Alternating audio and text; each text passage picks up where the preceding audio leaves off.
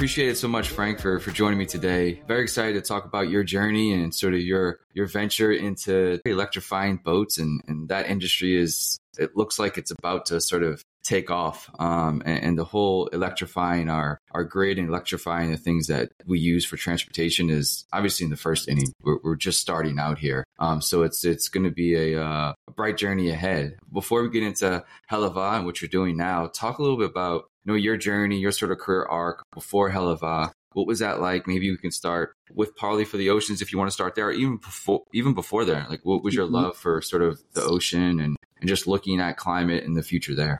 Yeah, thank you. And I'll share, it goes back to about when you're 9 years old and you start to understand the magnificence of this thing. We were a family that grew up in Brooklyn and we didn't, swimming for us was beaches where there was no visibility.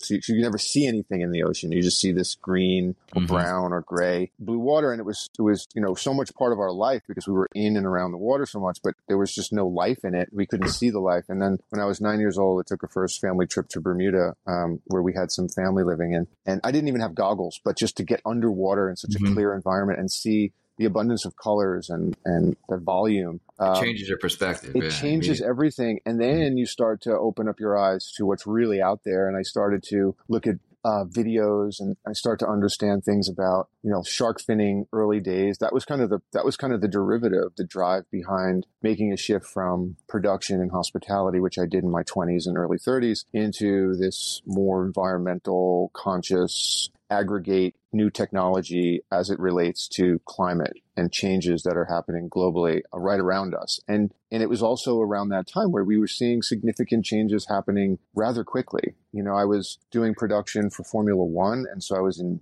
these 8 really cool cities around the world every year doing these productions. And some of them are around water, Abu Dhabi, Monaco. And you see the changes in the environment. I've been a diver my whole life and saw that just marine environments that I'd been in 15 or 20 years ago in my lifetime were looking extremely different, just to my eyes. And then you get the scientists and they tell you what's really going on.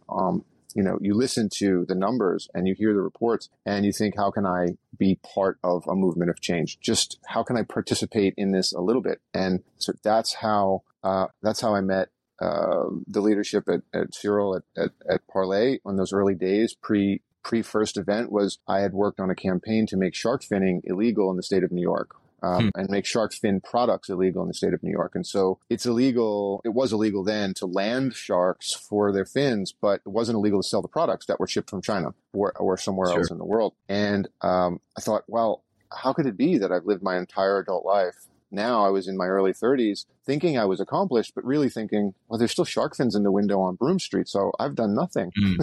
Right? We haven't accomplished anything. We're standing still. And all this talk of sustainability is not accurate. If we can stand on the streets of New York City and buy a product that is harvested in such a cruel and intentional way, then we haven't done anything. And so that was going to be my one contribution. And I started there, got traction, got it turned into law through a lobbying effort.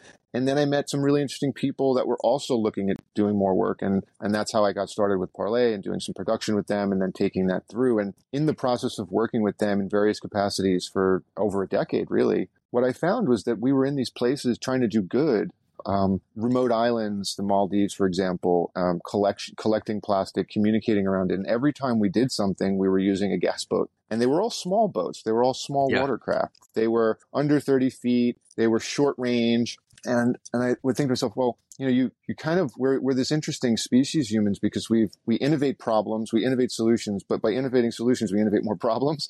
And, but the good news is that we always find ways to fix things that we've broken. And so at that early stage, I was wondering, well, what could electrification look like? I was more interested at the time in material sourcing. What was the next material going to be at scale? And I'm at fault, like most people. I'm wearing a pair of pants that I love, and they're probably made of polyester and plastic. And I happen to like the way they fit. So it's part of the supply stream, and it's part of what we get, and it's hard. So we think about, what are those solutions? What are those biotechnologies going to look like in the future? But at the same time, I became consumed with, I'm on boats for recreation. I'm on boats for work. I'm on boats when I'm a diver. I'm on boats with my family when I get some time down. Wow. Yeah. And every single time I'm doing that, I'm contributing to this larger problem that I'm apparently part of the solution, and it doesn't make sense. And so we took an analysis and we started just more of a speculative concept of just going, what could this really look like? What's out there? What are the metrics? I'm not an engineer by trade, so I had to hire some really good engineers early days and work with those teams and understand how does propulsion over water work. And you said something at the top of the call, which is electrifying boating. Boating's been electric. It's just the propulsion systems are gas-based, Gotcha. right? So all the systems on boats, what makes them work, bigger boats, air conditioning, navigation, the start and stops, the music you play, the refrigerators, everything's powered by electric. So these are low voltage batteries, 12, 24, 48 volt systems. So it's thinking about how do we then, and the good news there is that means that there's pretty much charging everywhere because you got to charge these low voltage systems. So now it's just about powering with high voltage and thinking about that. We talk about we talk about the materials first, right? And then maybe we get into sort of supply chain and all those things. I guess, what did you learn from that decade there at Parlay that sort of, not maybe a catalyst, but help you sort of in the early days of HALEVAI figure out, like, supply chain is one of the hardest things, right? I mean, it just, there's a lot of parts to it. You got parts coming from all over the world. There's just so many different hands in the jar to make something, even a pair of pants, right? There's so much. So the supply chain probably goes so many different miles just for those pair of pants, let alone different parts into, an engine or a battery, whatever it might be. I guess, what did you take away from Parlay, maybe in supply chain, but other stuff in general to help you, solve for this problem? Yeah, one of the things I learned in watching that whole team work was that you have to accept the nature of things, but that doesn't mean you have to stop innovating. In a sense, you have to understand that there are only so many supply chain shifts that can happen and that can happen so quickly. However, it doesn't mean you stop trying. It doesn't mean you stop innovating. It doesn't mean you stop scaling, even if it's slower than you originally thought. And I give an example. I believe, and I might be wrong, but I've heard this story told, and so I'll repeat it. Forgive me if I'm wrong, but I believe it was the DuPont company that developed Lycra, and it developed Lycra in like the 1920s or 30s. So, and it took 100 years for this to make it in. It took 100 years for the supply chain to be in almost every material that we touch. But now it's in almost every material we touch. And so the idea is that supply chains can scale, but they also can scale very slowly. Yes. Right? There was no no uptick in Lycra in the 50s and 60s and 70s. It started to creep in the 80s and then the 90s, and then it becomes pervasive. And as supply chains grow, so it shows you that the work you do today can have a significant impact. Not that Lycra has any impact on our lives other than making pants a little bit more comfortable, but the idea that if you change part of the supply chain or you develop some new technology, it may take generations to integrate. But that doesn't mean it's not going to have a positive outcome in 50 or 100 years. Because at that point, when it is scaled, the numbers are exponentially helpful towards our environment and as our human community. When we talk about, starting something, right? It's a big sort of leap emotionally, financially. There's time you're going to dedicate a while usually, right? If you start a company, usually you're saying, okay, look, I'm going to dedicate, a decade of my life to this, hopefully, right? Even more so, if it really takes off. But in those sort of early days of creating and developing and hiring, I guess now, like, how do you talk about HALEVAI? How do you explain to somebody when somebody asks you about it? It can be as simple as it can be, or as broad as it can be. But I guess, when you talk about the mission and vision, what does that look like? Yeah, no, it's interesting. And what you learn when you start any new process or development is that you have these ideal goals that you want to reach, and you realize what's possible, and you have to sort of engineer into the possibilities rather than try to just R&D it until you get it to exactly where you think it should be. Yeah. That we specialize in integration of services. So by getting the cost down to the consumer, we think we can broaden the consumer market and the adoption of this technology. And we understand that this technology is also, when you compare, there is no apples to apples comparison between our boat and another boat, because we did create a new user experience. There's a lot of similarities, but there's also a lot of differences. We took a infused hull, a vacuum infused hull, which is a technology used for a lot of, offshore V-hull boats. And we made a trimaran. And the reason we did that was we started to do conditional flow dynamics. We realized that the forces applied or required to move over water with using electric propulsion are pretty significant. And so wherever we could reduce the drag And that was in the hull design. So we designed a new style hull that's unique, and it is, you may have seen other trimarans, but you haven't seen our exact hull because we designed it specific for this use. And so integrating systems and making them serviceable and making them understandable to the average person who either is in boating currently or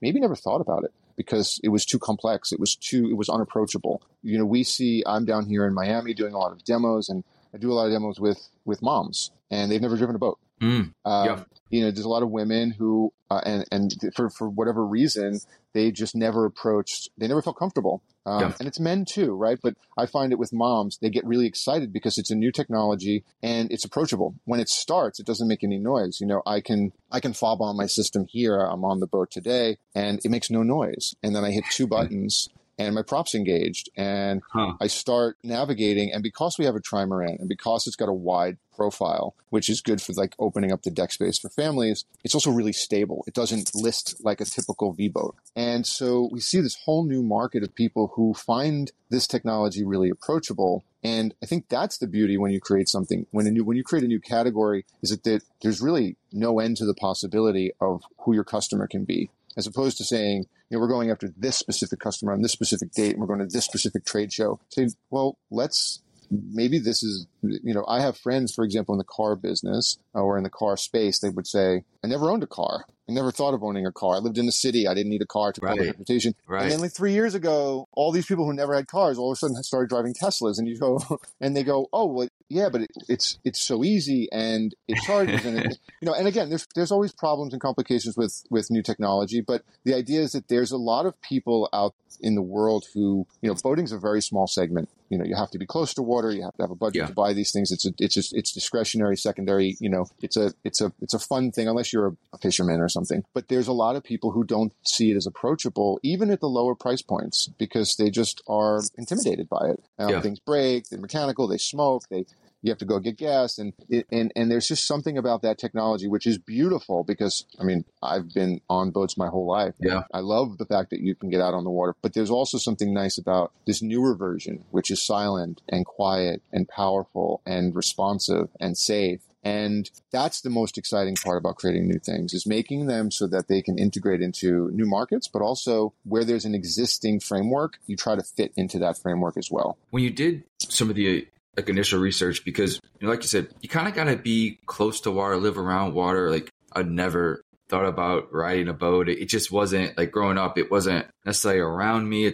I'm probably in a majority of people that if you don't grow up around it, you're not gonna, just like growing up in a city. If you don't need a car, you're not really gonna drive. And it's probably very similar with boats. So that segment is small. But I also grew up in South Louisiana, where personally, maybe you don't have boats, but there's an entire massive business sector that uses boats for fishing, for tourism. There's this massive sort of market on the B2B side. So in doing research, what did you look at sort of, okay, we're going to be sort of a B2C company first and foremost. We'll play in the B2B area. Is maybe a B2B the first step and then B2C? Like, I guess, how did you look at? Yeah, no, it's interesting. So one thing to note is that it's not a tremendous market, right?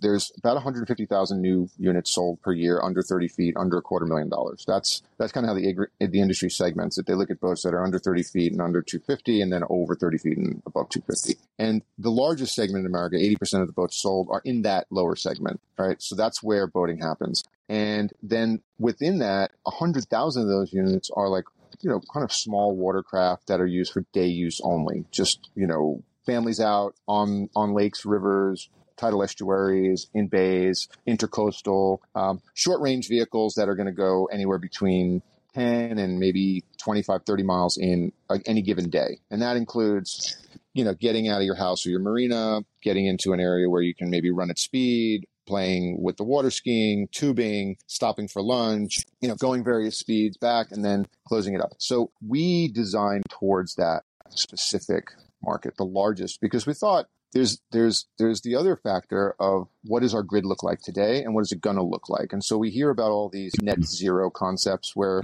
countries, institutions, organizations are looking at how do we get our renewable energy power up over the next 10, 20, 30 years, working towards the original goals of COP21.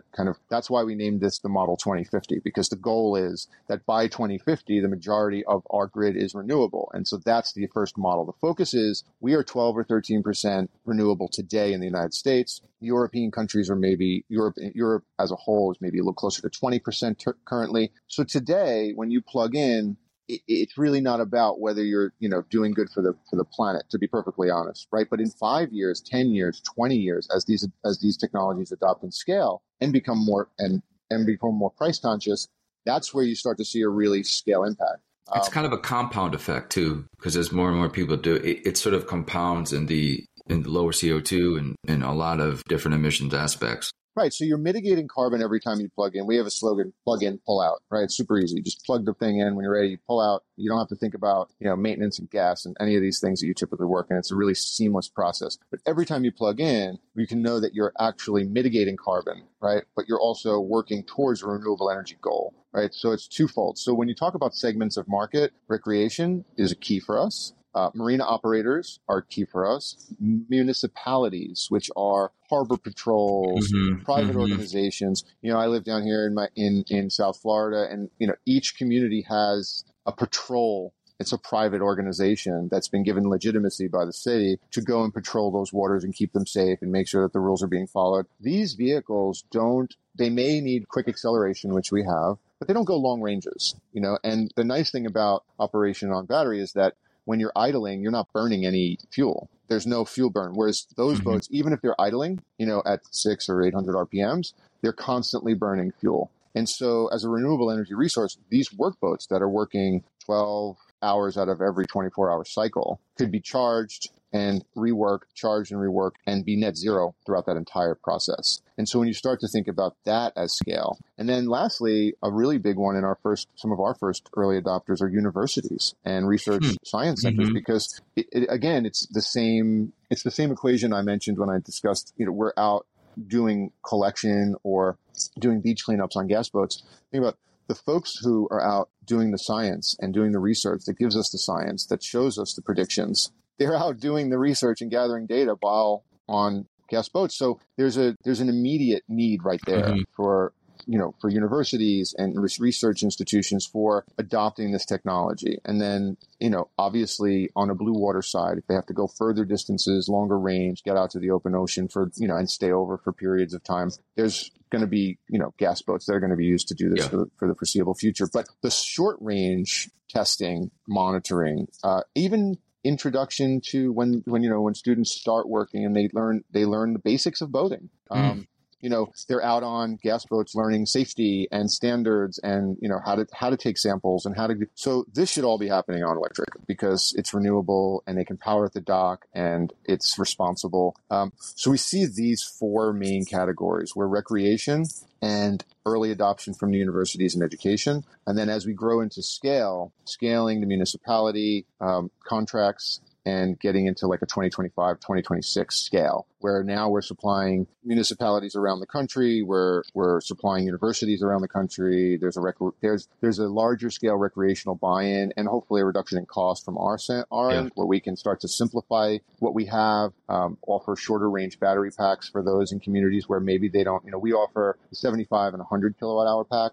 But if you're going to do 10 miles a day on a lake and you're never going to burn through more than 20 or 30 kilowatts, that's a rather large part of the build cost. So we can take that, engineer it down, and make an offering to people who can adopt into all these smaller lake communities around the country. I have a couple questions about the technology a little bit. One would be, let's see, navigation, internal IoT within sort of, the boats. Is that sort of partnering with current GPS officers? Are you building your own software for the boats? And then secondarily, the technology of sort of the, the battery or the engine, so to speak, can that be put into all these boats that are in the ecosystem already? Is there a way to, or sort of you're building it where you kind of have to encapsulate into the entire new boat that HALEVAI is building versus, putting this technology in the current ecosystem where you can kind of, give all these gas boats a new life with the technology you could just implement into it?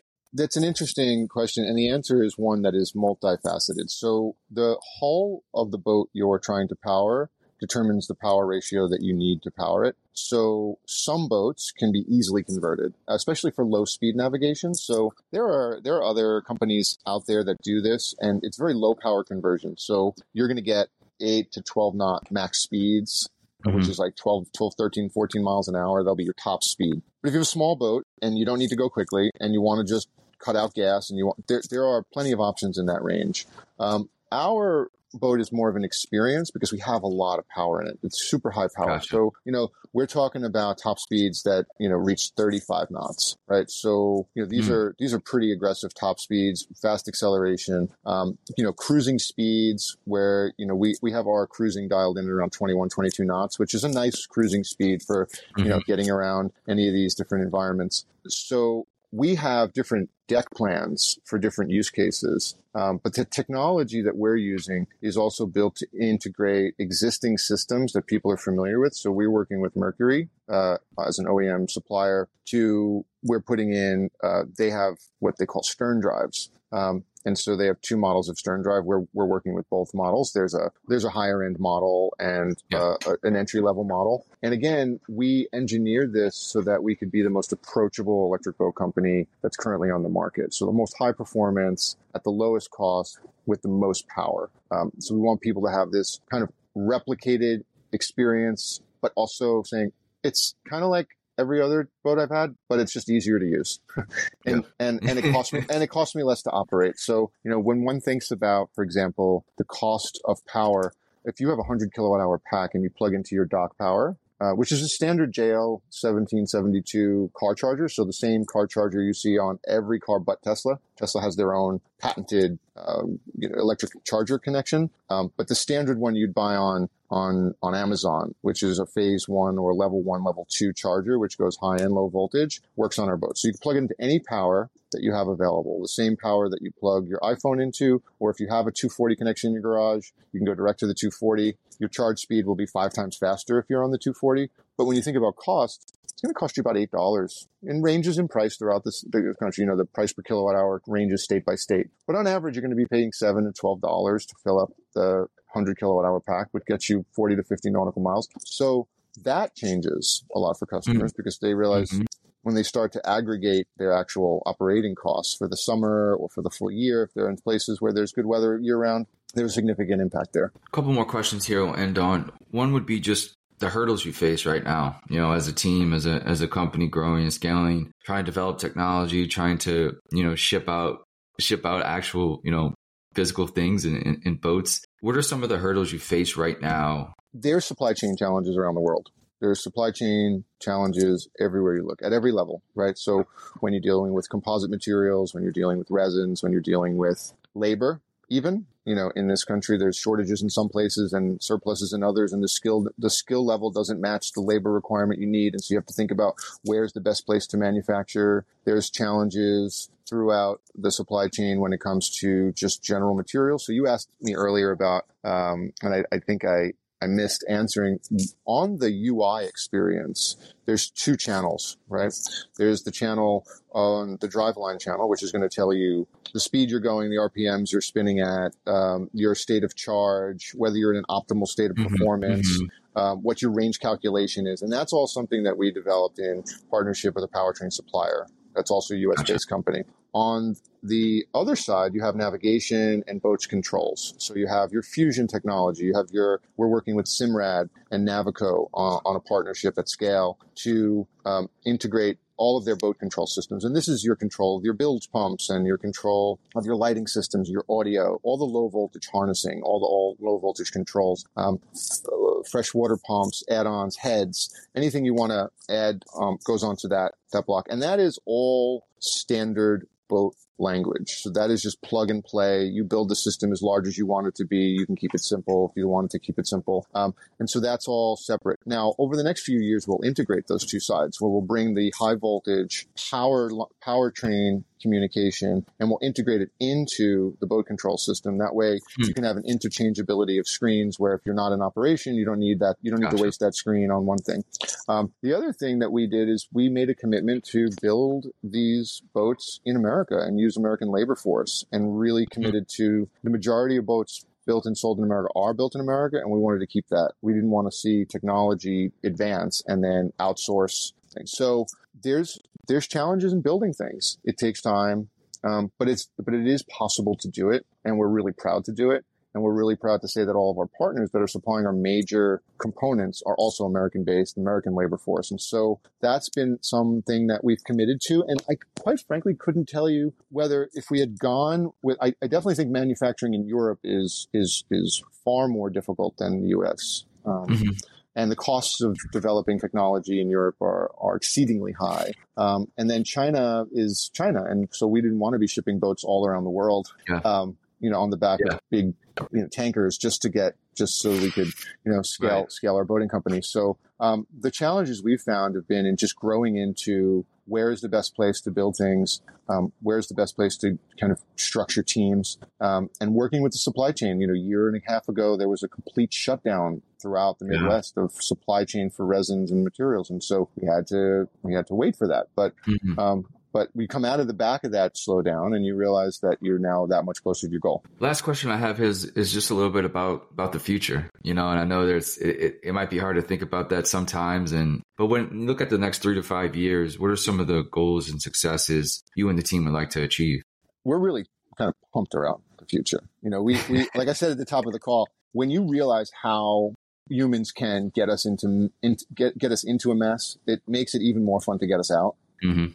And, recreational boating or municipality survey or, institutional boating is not going to change the overall temperatures of the sea. But I think that at a large scale adoption, when you simplify technology and you make it easier and more approachable and cleaner and safer and less expensive, then there's a lot of people who take interest because one of those things has to make you get excited, right? So if it's the fact that it's new technology, some people really into like just all new technology. They love the fact that things work new and different and they're using different materials. If you're into saving money because you're on a budget and or you're just into saving money because, municipalities want to save money because it's taxpayer dollars. Universities want to save money because they want to be able to put more money into actual scientific programs. So when you think about it from that perspective, we're really excited about all these different lead-ins to onboarding new customers, right? So that's where it's really exciting. And the technology only gets better. The price per kilowatt hour goes down. The space claim density of power